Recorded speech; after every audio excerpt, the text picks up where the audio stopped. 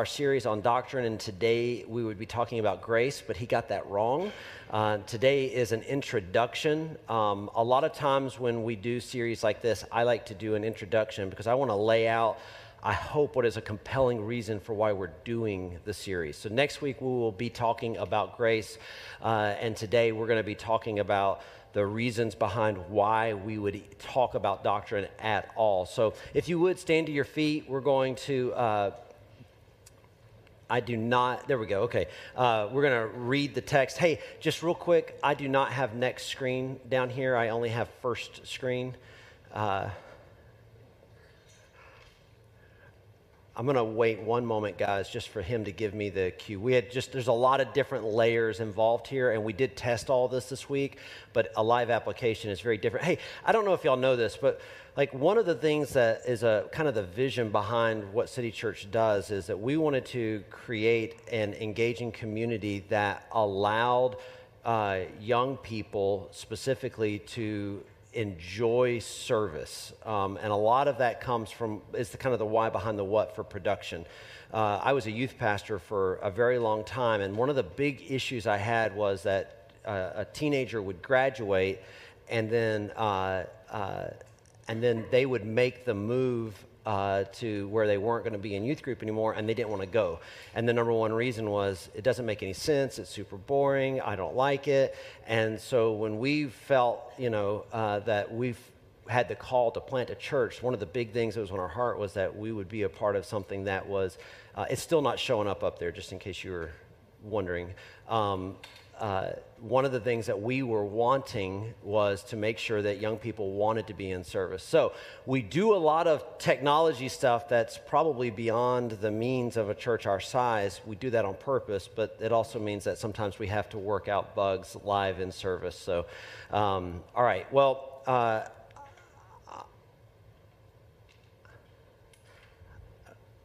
I don't have any jokes to tell. They're doing a great job. Can we give it up for them? This is so stressful. Can I tell you, like the stress level is, they feel like they're doing something wrong, and they're not doing something wrong, and I know y'all don't think they're doing something wrong, so please encourage them. I'll tell you what, if you can hand me my phone back, I will use that while they work out the bugs. So I wish I could memorize every... oh, look at that. There it goes. There it goes. I think we got it. Yeah, give it up for them one more time. They really are heroes. All right, 2 Timothy chapter 1, verse 8. Therefore, do not be ashamed of the testimony about our Lord, nor of me, his prisoner. Can I just tell you, that's a really interesting way for Paul to reference himself, right? I mean, how many of us have seen pastors that insert, instead of prisoner there, bishop, apostle, high apostle, ultimate pastor, lead whatever. Like I'm making stuff up, but man, it's like what's your superhero tagline that you throw in behind your name? And I just love the humility that Paul has here, where he refers to himself as being the prisoner of God, right? Why does he say that? Well, he breaks this down at other points, but the idea here is that, the gospel calls us to do things we naturally don't want to do, but we do them because we are compelled by his grace. So, nor of me his prisoner, but share in suffering for the gospel by the power of God, who saved us and called us to a holy calling, not because of our works, but because of his own purpose and grace, which he gave us in Christ Jesus before the ages began. The main screen's not flipping now, just mine is down here. So it's on verse 8. I just finished verse 9.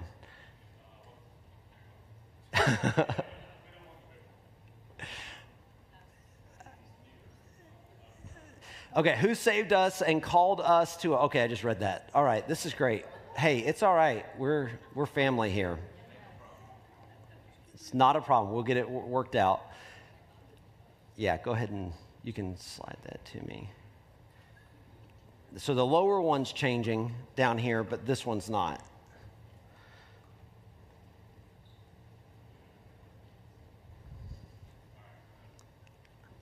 There we go. All right. So we are on verse 10. And which now has been manifested through the appearing of our Savior Christ Jesus, who abolished death and brought life and immortality to light through the gospel, for which I was appointed a preacher and apostle and teacher, verse 12, which is why I suffer as I do. But I am not ashamed, for I know whom I have believed, and I am convinced that he is able to guard until that day what has been entrusted to me. Watch what he says here. Follow the pattern of the sound words that you have heard from me in the faith and love that are in Christ Jesus. By the Holy Spirit who dwells within us, guard the good deposit entrusted to you. So I have entitled the message, Doctrine, What Is It Good For? Right? Let's pray. Jesus, we love you, and I ask that as we dive into the word today, that we would be ministered to, that we would grow in our understanding, that we would also receive kind of that compelling argument that your word makes for us to know the word and to know what it is that we're talking about. In your mighty name, amen. Amen. You can be seated. So, I almost put behind this, what is it good for? Absolutely nothing. And I thought, and the only reason that I didn't do that is because I just thought, man, that would be so clickbaitish online, right? Because people would be like, what? This pastor's saying doctrine's worth nothing, which is not what I'm saying, but might have gotten them to watch it. I don't know. So the key here that I want to kind of start with is in this verse 13 where he says the pattern of the sound words. Okay, the pattern of the sound words. We have a responsibility to follow that which is not just taught from the platform, but this idea of being sound, we'll get to in a moment, is something that is the consensus of leadership and the word itself. Okay, and I'll explain a little bit more why that matters. You see, our actions at the end of all of this are an overflow of what we believe, right? We talk about fruit, right? We talk about that thing that we can look at somebody's life and go, okay, man, they bore fruit in this way, so this is a good thing. But let's pull it back even from the fruit, and let's just talk about our daily actions, the things we do that bear fruit. They are an overflow of what we believe, right? Think about it like this. You're standing at the top of a skyscraper in a big city, and there beside you is another person, and you're having a conversation, and that person says, I read an article that said that man can fly, they just have to really want it. And you're thinking to yourself, I don't believe that. But they believe that they can fly, and then they jump off the side of the building. Right? Their actions are an overflow of what they believe. They believe they can fly. But what's going to be the fruit of their attempt? They're going to need a lot of prayer or a Jedi to kind of suck them back up, right? It's not going to go well for them, right? Trying to follow through in some type of action based off of what it is that they believe. So, what is doctrine? Okay? We're going to look at it from two perspectives. The first is just in the English, right? Let's just go to a dictionary. It is a belief or set of beliefs held and taught by a church, political party, or other group. Point being that not only is it a set of beliefs held and taught, right? But that the church is not the only entity that has doctrine, that has a group of core beliefs, right? Immediately, we think doctrine, we think about the church, but when we really break this idea down, we find out there are a lot of groups around the world that hold doctrine. They have a core group of beliefs that they hold on to and that they teach. Now, if we go to the Greek, the word doctrine that we see translated here is simply instruction or teaching, okay? Instruction or teaching. So it is not, when you read like this idea about sound doctrine or doctrine inside of the text, when you're reading your scripture, you're not reading them saying like, oh, well, here's this whole thing that man has put together. It's talking about literally the instruction, the teaching. What did Jesus tell his disciples before he ascended into heaven? He said, go into the world teaching all that I have taught you, right? He says, go and lay it all out for them. So what are you doing? You're going and you are doing doctrine, you're teaching, you are giving instruction, okay? So what we have to do is we're going to have to kind of understand that we interchangeably use the word doctrine with both definitions, right? So when the church is talking about, well, here's doctrine, we are using this English concept of what it is that we believe. But a lot of times in Scripture, when it talks about doctrine, it is just talking about instruction that's been given, okay? All right, so in the English, doctrine is the expansion of a belief, right? So we've kind of put together our own little booklet about it, right? Okay, why should I care? Why should I care about doctrine, okay? Well, I'm going to give you two reasons why you should care. The first one is that we are to discuss it. Biblically, there's a mandate on the Christian to discuss what it is that you believe. It is a responsibility. So let's look at Titus chapter 2 here in verse 1. It says, "But as for you, teach what accords with sound doctrine." Okay? So what is, we understand that doctrine is teaching, but what does it mean to be sound? It is to be healthy or uncorrupted. Healthy or uncorrupted. Why is it that he is saying this? He's saying it because the churches are promulgating the gospel with variances in it. They are talking about the gospel, but they are adding their own little kind of thoughts into it, right? And where do those thoughts come from? Those thoughts, those variances that we find in the gospel presented then and in the gospel presented today, birth out of a place that says, well, if I were God, I wouldn't do it that way. So surely God wouldn't do it that way. The problem is that puts me on the same level or higher than God, right? Imagine for a moment that your child's response was, well, I wouldn't do it that way, so mom, dad, you can't do it that way, right? We innately grasp the fact that kids don't have enough life experience, right? They don't see the picture the way that we see the picture. And we have to, as Christians, this is part of what Paul's language around this kind of prisoner identity is that I just don't know what I don't know, and I trust that God does. And so the churches are already at this point grabbing on to these gospel presentations that are a little bit more compromising, they're a little bit more palatable. We've covered this in 1 Corinthians. Paul's talking about the fact that the church there in Corinth, while it's doing some good things, it's also allowing people to come in and live whatever lifestyle they want. And Paul says you just can't do that among the believers. And so these teachings were bringing with them fruits which were corrupt, right? So you got bad teaching, which leads to bad action, which then means that you're going to ultimately have a group of people who are gathering together that are producing bad fruit. Sound doctrine reveals the integrity of the gospel. So if anything is corrupting the integrity of the gospel, it is not sound teaching. If it is in any way trying to come at what the gospel is, it's a red flag that we should throw up. And that's what Paul, in so much of his writing, is doing with the Gentiles, right?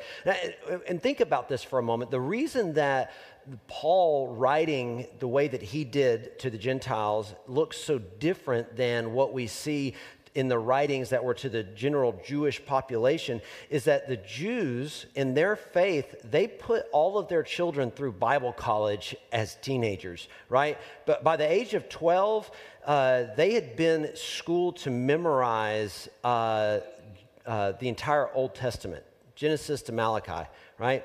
And if they were good at it and they could quote it word for word at age 12, the boys were given an opportunity to, between age 12 and age 15, to continue in schooling so that then they could kind of learn the theory of Old Testament and maybe themselves become a rabbi. Okay, so you have a biblically literate group of people, and then you have another group of people that are living among others that have temple prostitutes and child sacrifice, and so immediately you have two different groups of people trying to bring in two different types of variances. So for Paul, that variance typically was around sexuality. Okay, so he talks about it over and over and over because they're constantly bringing in these false sexual identities into the gospel presentation. So sound doctrine reveals the integrity of the gospel, but it does not protect the integrity of the gospel. Why is that? Because the integrity of the gospel doesn't need protecting. It doesn't need protecting, right? You see, when I reveal some type of corrupt gospel, I'm not revealing the gospel. When I reveal the gospel, it does what it needs to do. When I reveal something else, it's completely independent of itself. So it protects the integrity of it because people will be going, well, that doesn't make a lot of sense, right? Well, now they have a poor view of what the gospel is, but when they do get the true gospel, it's totally life-changing. 1 Corinthians chapter 15, verse 3, "For I delivered to you as of first importance what I also received, that Christ died for our sins in accordance with the Scriptures, that he was buried, that he was raised on the third day in accordance with the Scriptures." What does he say? He says here, with first importance, what is that? Top priority, principle. What is that? He's telling them that I came to you with what was most important, and it was in accordance with the Scriptures. So I'm going to talk to you about the death, burial, and resurrection of Jesus Christ, but I am not going to do it in a way that doesn't line up with the text. Right? He says that it is in accordance with it. And so the believer's job, right? The believer's job is to communicate the truth, not reimagine it. I want you to hear what I'm saying right now. Like humanity loves to take somebody else's work and slightly plagiarize it. Right? I mean, we see this all the time, and they go, well, I just kind of drew from the source material. Listen, if you are going to make a movie, tell a story, and you can handle the fan blowback, go for it, right? Don't do that when it comes to the gospel. Don't do that when it comes to the gospel. These are the words of God. So the responsibility is not simply to just go and discuss things in a way that feels enlightened and super smart while you're, sipping your whiskey and smoking your cigar or whatever your super elite status moment is, right? No. It's just to be in accordance with the Scripture. This is what the Word of God says. So I don't have to sit here and be like, oh man, I don't know what to do because I don't like this, but the Bible says it. And so, listen, God's smarter than I am. I don't get it, right? I don't understand it in the sense of some of this cultural pressure that we've got, but I trust God before I trust the pressures of culture around me, right? Hey, can I tell you something? I trust God before I trust the pressures of my own children, right? I mean, I hear stories all the time of people who are like, well, I decided to do this because my kids were really giving me a hard time to do it, and I just didn't want to fight with them, so I did it. No.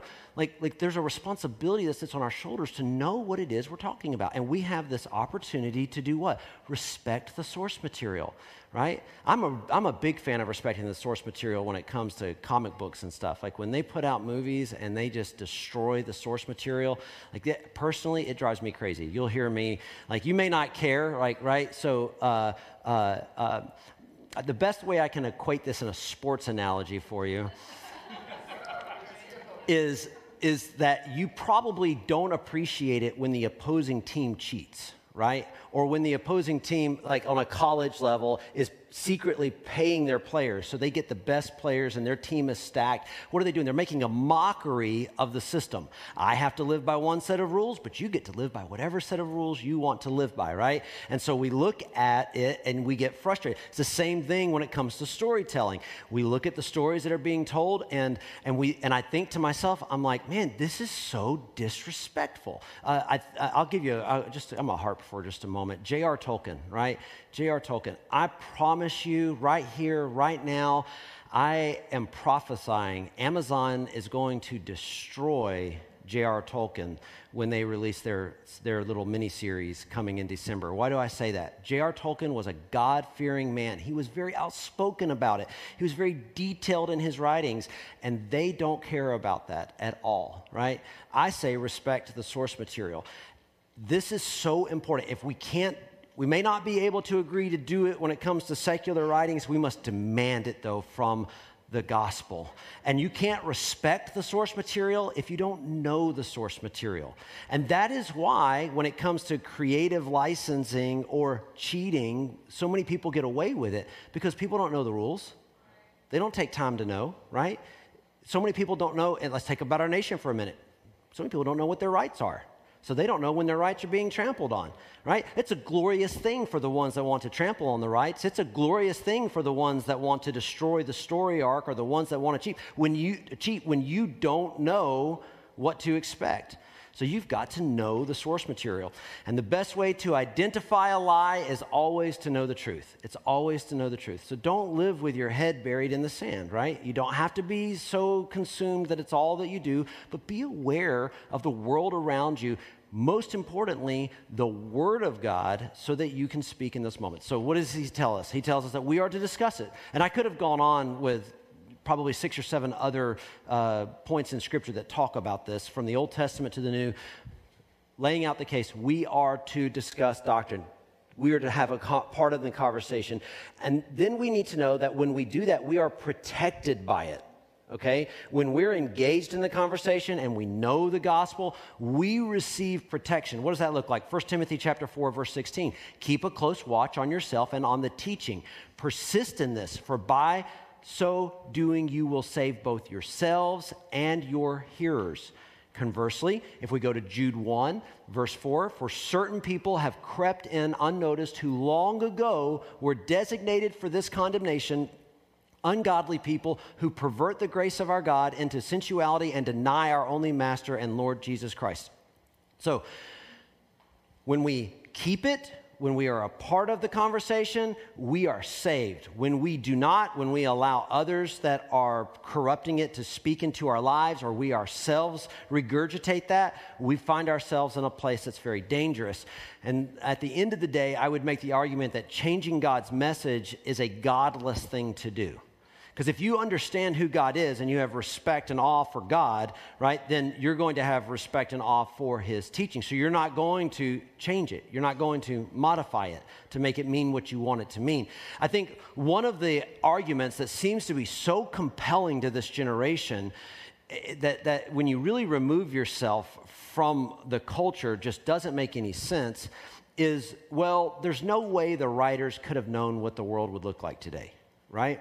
And you think, well, that kind of sounds silly. But that argument gets made over and over, and young people go, oh, you're right. Like, how would they know that? Okay, here's the problem. The only reason you make that argument, and the only reason that you can engage in that argument, is you don't have a proper view of who God is. God does not exist in some, like, vacuum of time that has a stopwatch on it. Right?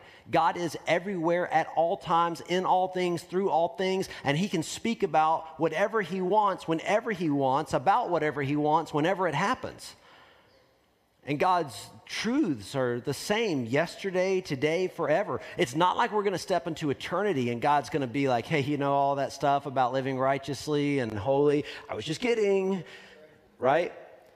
But when we come to that place where we go, well, you know, there's no way God could have known what society would look like, or, you know, the writers, how it would have advanced, and you're stripping away the identity. So you are creating a godless text, a text that is not managed and controlled by God. This is why we use the language that we believe that the scriptures are inerrant, that we believe that they are God's breathed word. Even when people come in and make all these arguments, well, you know, the Bible used to have these extra letters in it and these extra books, and now they don't. Right, because we believe that the Spirit of God at work through man can refine and protect his word, and that's exactly what he did. So anytime that something else crept its way in, men and women of God rose up by the Spirit of God inside of them and said, hey, this isn't right, and they made a change, right? Why? Because God is sovereign and capable, and so what we have is what God wants for us. Galatians chapter 1, verse 6, he says, I am astonished that you are so quickly deserting him who called you in the grace of Christ and are turning to a different gospel. Not that there is another one, but there are some who trouble you and want to distort the gospel of Christ. But even if we or an angel from heaven should preach to you a gospel contrary to the one we preach to you, let him be accursed. As we have said before, so now I say again, if anyone is preaching to you a gospel contrary to the one you received, let him be accursed. What is he saying? False teaching is dangerous for you and all who receive it. False teaching is a dangerous thing. It is not a live and let live. We're going to agree to disagree, right? And I hear people all the time that use this type of, I know that most churches believe, and you fill in the blank, whatever it is, and they tag it with, but I don't. So I just agree to disagree, right? That's a really dangerous statement. Now, are there some nuanced things that we can agree to disagree on? Yes, definitely. But I would say this, that if you hear something being taught, right, from a place that you respect, a Bible teacher you respect, and you don't know that you agree with it, don't just slap this statement on it and go, well, it doesn't really matter. Ask the question, why do I not believe it, right? Have an intelligent conversation, maybe with the pastor, the teacher, or somebody in your life. Do some research. Figure out why, so that your statement is not, I just don't believe that, so I just agree to disagree. Because here's what happens, right? This is the people who slap this statement on, they get into a community group and they infect the community group. Because they sit there in that little community group and they go, I don't really believe that, and I think the pastor's wrong. And they don't have any real and honest conversations around it, and they're not willing to receive anything. And I'm not speaking about this from some hypothetical place. I'm telling you, like, firsthand, this is toxic stuff. This is where the enemy comes and stirs in the hearts of people to bring destruction to the community and to the church. And so as a leader, one of the things I'm trying to grow in is identifying that when somebody is doing this, there's something awry, and false teaching is dangerous, right? Now, does that mean that I get it right all the time? I do not get it right all the time. I want to point one more thing out, okay? There is a level of humility that a leader should walk in, and it's difficult to talk about because then, when you talk about your own humility, you're doing away with your own humility. But let me try to word it this way. So I hope that the testimony of my kids, if you were to talk to them, would be when dad does something he shouldn't do, loses his cool in a way that he shouldn't, that he's very quick to apologize. That he walks in, I look my kids in the eye, I'm sorry, what you did was wrong, but what I did was also wrong, right? I want to be that type of dad. I want to be that type of pastor. So am I going to tell you that everything that I bring to the table is always going to be right 100% of the time? Absolutely not. But I will tell you that if somebody comes and I begin to see, man, I've been teaching this wrong, you better know I don't have any issue getting up here and going, hey guys, I said this last week or I said this 2 weeks ago, and it was a little bit more nuanced than I thought, and I got it wrong, and I'm sorry, right? The idea is not that, like, you identify somebody that's never wrong in what they're saying. The idea is that somebody is in pursuit of sound teaching. So false teaching isn't just a pastor or teacher issue, though, okay? Like I said, it gets into small groups, it gets into workplaces, and people begin to teach and say things that just simply are not true. 2 Corinthians chapter 11, verse 4, for if someone comes and proclaims another Jesus than the one we proclaimed, or if you receive a different spirit from the one you received, or if you accept a different gospel from the one you accepted, you put up with it readily enough, right? What is Paul telling them? He says that you got people all around you that are bringing this stuff. And instead of standing up and going, hey, this is a gospel issue, right? These aren't secondary issues. This isn't about, whether or not you wear a suit jacket to church on Sunday, right? This is gospel stuff. We will just lump it all there. Well, we don't agree, but what does it matter? Well, Paul's making the argument that it matters for safety, for protection, right? So what is it? Why should I care? And more importantly now, I want to get to answering the question, when is it established? When is it that a doctrine becomes an established thing? So the statement that gets made a lot today is that, a doctrine written in the 1800s is heresy, right? They go, oh man, the church didn't even teach that until 1847, and this one guy said this thing, and now all of a sudden the church is teaching it. And that just show you how crazy the church is, right? Well, can I tell you something? Just because a doctrine is written out in the 1840s does not mean that it is heresy. And Dwight's here to agree with us all, right? False, not true, okay? Listen, doctrine is a response to bad teaching, right? So the English understanding of doctrine, the way that we tend to use it, is that we have something that we have now put into a written form that there's a general consensus on, and the church will then begin to talk about it a little bit more frequently. Why? Because there is bad teaching that has arisen. It doesn't mean that the church didn't believe that before. Now, can that happen? Certainly that can happen. But the majority of the time, these arguments, they're just people who want to be difficult or don't have a picture of what the gospel is. So doctrine is a response to bad teaching. Bad teaching is a response to pride, right? Why would I not teach what's in Scripture? I go back to the statement, because I wouldn't do it that way. That's a pride issue going on inside of me, right? Well, I wouldn't do it that way, so I must be more loving than the God of this Scripture, so we've got to do it. The church has been getting it wrong for 2,000 years. Now, I get it. Like, I probably am a little bit nerdier than some of you, and I might spend a little bit more time listening to other pastors and diving into commentaries and stuff, and I'm okay with maybe just a little bit. But can I just tell you, I hear all the time when I'm listening to pastors say things like, well, the church has gotten it wrong for 2,000 years, and I'm here by the grace of God for revelation. And I immediately, I'm like, this is a clown show, right?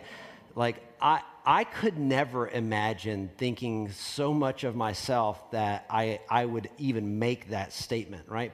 But it is becoming a more and more commonplace thing. And then it becomes cultural talking points, right? Well, let me tell you why we're different from other churches. Do you understand, like, there are definitely going to be some things that distinguish the different churches. Paul doesn't ever condemn that, right? They all kind of have their own sense of grace about them, the way that they love people. He doesn't condemn that, right? But when it comes to gospel, when it comes to the Word of God, like, those variances are not allowed. Whenever there's a variance there, Paul or any of the New Testament authors are condemning it. They're saying, no, what you're teaching is not true. Why does that matter? Because it hurts people, right? And let's just imagine for a moment, right, that, well, I'm a God-fearing, Bible-believing person. I love Jesus, but I have bought into some bad doctrine, and I stand before God. Am I going to go to hell for that bad doctrine? I'm going to argue probably not. I'm not going to say that I find a biblical argument that says, okay, well, you said this thing that's not true, so you're going to hell. You see, that's not the issue. And if that's your issue, that's an issue of pride and selfishness, because you're more concerned with yourself than you are with others. When you buy into bad doctrine, the fear should be that I would lead somebody to not know Jesus, that they would take it and go to a level that does remove them from the saving knowledge of Jesus. Look here in 1 Timothy chapter 1, verse 8. Now we know that the law is good if one uses it lawfully, understanding this, that the law is not laid down for the just, but for the lawless and disobedient, for the ungodly and sinners, for the unholy and profane, for those who strike their fathers and mothers, for murderers, the sexually immoral, men who practice homosexuality. I will pause here and just say, this interpretation here is a legitimate interpretation. This is a verb. This is the action of homosexuality, okay? Enslavers, liars, perjurers. And let me just say this to you. You might think, well, why would you emphasize that, Pastor Jim? Well, because if I don't emphasize it, then people don't understand what the Scripture says, and then people come and do that thing where they're doing false teaching and bad doctrine, and they're saying, well, this, anyway. And whatever else is contrary to sound doctrine, in accordance with the gospel of the glory of the blessed God with which I have been entrusted. So, what is he saying here? This is good. The law is for those who ignore sound doctrine. All right? The law is there for those that ignore sound doctrine. These sins that people are engaged in, that the law is meant to curtail and push people away from, they are the fruit of unsound doctrine or false teaching. So what Paul's saying is that when somebody receives sound doctrine and they receive that and make that a part of their life, they don't need the law because they don't walk in a way that needs an officer to come and say, you're out of line, right? So adhering to sound doctrine, right, produces fruit free from a need for the law. All right, let me try to give you some perspective maybe of how this looks, right? In the 1800s, right, we saw the rise of popularity of these steam-powered automobiles, right? So you can go do some research of this. I think the first one was invented in the late 1600s. By the time you get to the 1800s, there are actually a lot of steam-powered automobiles moving around. They called them people movers from the best of my research. Now, I'm not going to sit here and tell you that I am like some big automobile gearhead, right? Okay, basic research, 1800s, there's a number of these. And in London, in 1865, they passed a law requiring a man on foot to walk in front of the vehicle, blowing a horn and waving a red flag.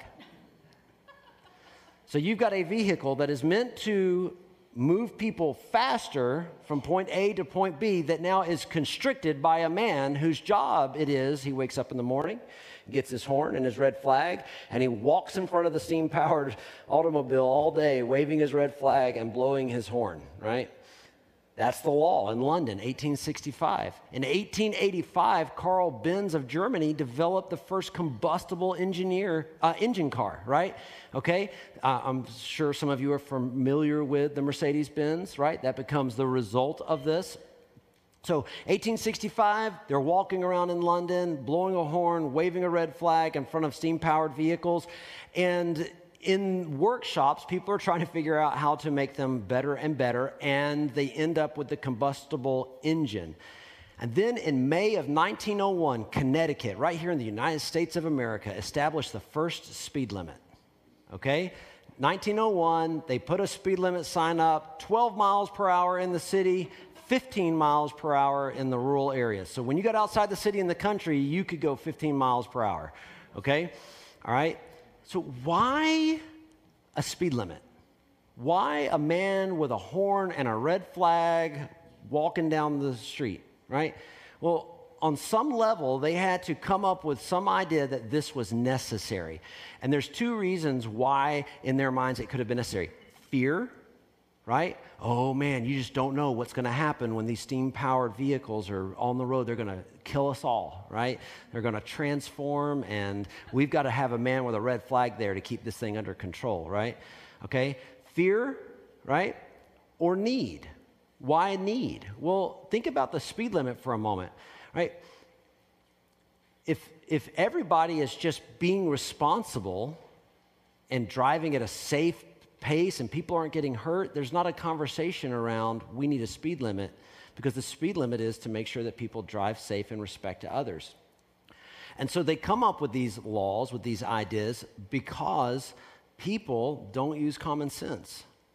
And because they don't use common sense, that creates fear that people won't use common sense. And so our world begins to compile all of its beliefs on what we need to do and how we need to operate based off of what? The fact that people are not innately good. And Paul's argument is that if you receive sound doctrine, right, it's going to change who you are, okay? And when it changes who you are, then you are going to put forth the effort to be a good person. The law is not necessary, right? Because you're going to see your fellow human being and you're going to respect them, okay? So, slightly different way to look at this, right? Okay, I have a good wife, all right? I'm very blessed. I'm very lucky to have an amazing wife. Now, what if in my home I began to tell her that God told me that her job was to fix me nachos and let me watch all the sci-fi I wanted to all the time, right? Maybe God's telling you to watch football or baseball while you eat your nachos and your wings, right? So if I were to start saying that, and I were to start going, man, I've been having some great prayer time, and let me tell you what the Holy Spirit's been revealing to me. I need nachos and Sometimes wings will be good with it. You know what I'm saying? And then I want to watch Star Wars for hours and hours. And then I'll switch over to like Battlestar Galactica and Quantum Leap and Star, whatever, Yeah. They know. Stargate. Right? Okay. So I might be professing the truth that I have a good wife, right? So I've got part of it right, but I start saying these things, right, that are not true, right? So the thing is that I can declare it all day long, but without scriptural support and consensus from church leaders, it's a lie. And I can say all day long, man, this is what God's showing me. So what happens is that there is a need then for me to be called out. And that's where the law comes into place. Hey, you're being abusive. Like, you're taking advantage here, right? Now, does my wife make me good food sometimes? Absolutely. You know what I'm saying? I'm not going to lie. She makes these special dumplings out of a Dungeons and Dragons cookbook that my daughter has that are incredible. And there's no witchcraft involved, right? It's just good food. But it's a ton of work. And so do I want her to make those occasionally? Yes, I want her to make those occasionally. But I'm going to tell you, like, she knows and she'll tell you, I show up at home and I cook just as often as anybody else, right? And I cook meals that I know my family wants to have. Here's my point, is that naturally flows within the home. Like, that's a natural flow. If I were saying, God told me to tell you to do this, that would be an abuse, right? And then the church would hopefully have the type of leadership that would step up and go, that's an abuse, right? So if we're following sound doctrine, we're not behaving like that. We're not talking like that. We're not acting and treating each other like that. So the law is not necessary. And Paul's argument here is like, if you'll just grab onto sound doctrine, like, you're going to escape a ton of these things that lead to sin. So now, Paul encounters this false doctrine firsthand, right? And so let's take a look at this as we wrap up. Acts chapter 15, verse 1. But some men came down from Judea and were teaching the brothers, unless you are circumcised according to the custom of Moses, you cannot be saved. Paul has come in, shared the gospel, they've gotten saved, he moves on his way, and another group comes behind him and says, hey, by the way, you've got to be circumcised. Okay? Now, verse 2, and after Paul and Barnabas had no small dissension and debate with them, Paul and Barnabas and some of the others were appointed to go up to Jerusalem to the apostles and the elders about this question. So just look at this process that's in place, okay? Paul comes in, declaring the gospel. People are getting saved. Another group of people, they are zealots, former Jews that have gotten saved, and they are taking this old doctrine and they're laying it in and going, okay, listen, I know that you got saved by the gospel Paul presented. Now you've also got to do this. So the problem is, the issue that we have is that Paul says, this is what the gospel looks like. This is it in its entirety. Now the only thing lacking is your testimony. You've got to start talking about it. You've got to be engaged in the story. And another group of people are going, no, there's more to do. And Paul's saying, no, there's nothing more to do. Yes, there's definitely more to do. Huge argument. So what do? They're going to go to church leadership, okay? And so you would go, well, Paul is church leadership. Well, here's the good thing. A good church leader is going to have people in their life that they will go to when they have difficult questions, right? Okay? I have pastors in my life that I would go to and I will sit down with and ask questions and contact and go, hey, I'm in a disagreement. I'm not understanding this. So Paul has that, right? He has the council that the apostles he's going to go to, right? So church leadership responds. They get there. They're in Jerusalem. They're beginning to lay out the case. Do we need this? Do we not need that?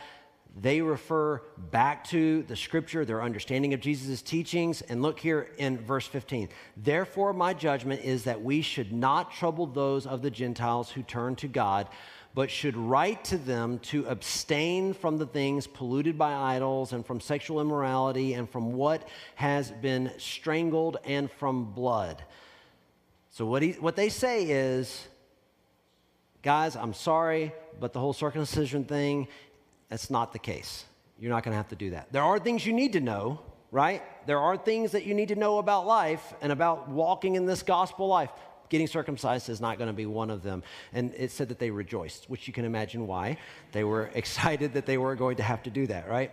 So at the end of the day, I see this as being our first test in Scripture where we establish the version of doctrine we see in the English. And that is where there was a disagreement because there were two teachings and they had to decide which one was the case, right? In some religions, they determine this by going, what was said last is the truth. And so if you go inside of their text and it says, you can't eat soup here, and then it says you must eat soup here, the way they resolve it, well, the last one that was said is the truth, right? Okay, but we believe that the Scripture is the Word of God. It's not contradictory. So if something seems on the surface to be contradictory, we need to be asking the question, what's going on here? That's what's happening here. And they're putting together this doctrine. So it's all kind of weighty, and it's like, oh, man, that's a lot of work, Pastor Jim. Can't I just have Jesus and ignore doctrine, right? It's too controversial. I don't want to be engaged in that. Well, let me give you another illustration about my beautiful wife. She's a good wife and she's a beautiful wife, right? So yes, I'm nerdy. I'm also a very tender-hearted guy. I've told you before, it doesn't take much to make me cry. I cried watching Pete's Dragon, okay? That's just like my measurement there. And I didn't mean to, and Caitlin caught me, and so now it's just part of my reality, right? So I get emotional pretty easily. I'm very tender-hearted. I love my family. And so it would not be uncommon for me to just feel like I love my wife and I want to tell her that I love her, right? So imagine with me that I, for a moment, come to her and I look her in her eyes and I'm telling her how amazing she is and how much I love her and how beautiful she is and how I love her long flowing black hair and brown eyes and her blue lipstick, you know what I'm saying? And you might think, oh, that's so sweet, until you see my wife, and then you would go, who was he describing, right? There's a problem here, you know what I'm saying? Because my wife doesn't have those attributes, right? There's nothing wrong with those attributes. They're not the attributes of my wife. So if I'm going to tell my wife I love these things about her, I'd better be telling her things that are true, right? Okay? So in your passion for the gospel, I'm saved, I'm a believer, I believe in Jesus, I believe in the Word of God, it would probably add a lot of value in your daily life to actually know the attributes of the God that you serve. And so in the coming weeks, we're going to talk about a few of those. There are way too many to cover in a reasonable amount of time.